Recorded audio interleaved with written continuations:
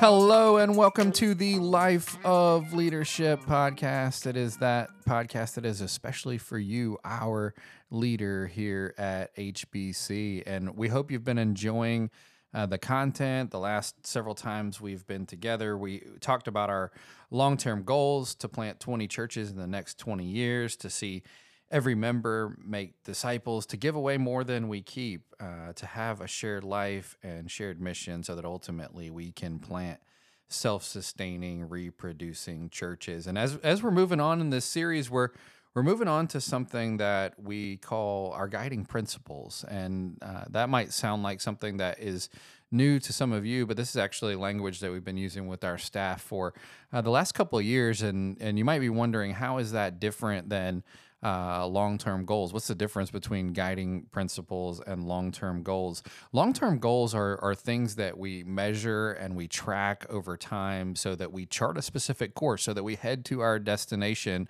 of planting 20 churches in the next 20 years. They're things that we measure along the way to make sure that we're succeeding at what we have set out to do. Guiding principles are a little bit different in that they're really just what guide our actions. They're about our behaviors. They're about who we are as Christ followers, who we are as Hephzibah Baptist Church, who we are as staff, who we are as leaders, and how do I know that I am leading well in a way that that honors Christ, in a way that that matches the values of my church and its leadership. And so we set up these guiding principles, and we're going to spend the next several sessions together talking about each of the principles. I'm going to tell you what they are just so you know where we're headed. So the first one is that we are gospel up front, right? That we make much of Jesus in everything that we do. The second one is that we are kingdom minded. That is, we're not just thinking about my particular place in ministry, but we're thinking about what God is doing in his kingdom all over, which leads to the third one, which is that we're a cooperative church. So we don't seek to just be kingdom-minded inside our four walls as we work together to do the mission of Hephzibah Baptist Church, but we also work with other churches. We cooperate with them so much as we're able to see them fulfill the mission that God has for them. Next is that we multiply disciples. That is, that we invest ourselves in other people so that we see disciples of Christ multiplied all across our community and our world.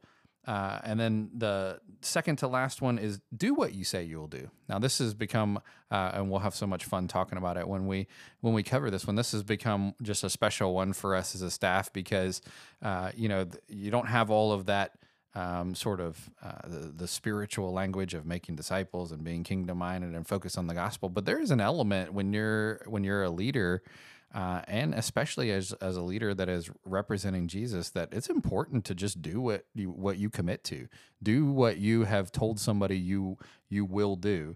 And then lastly, we love like family.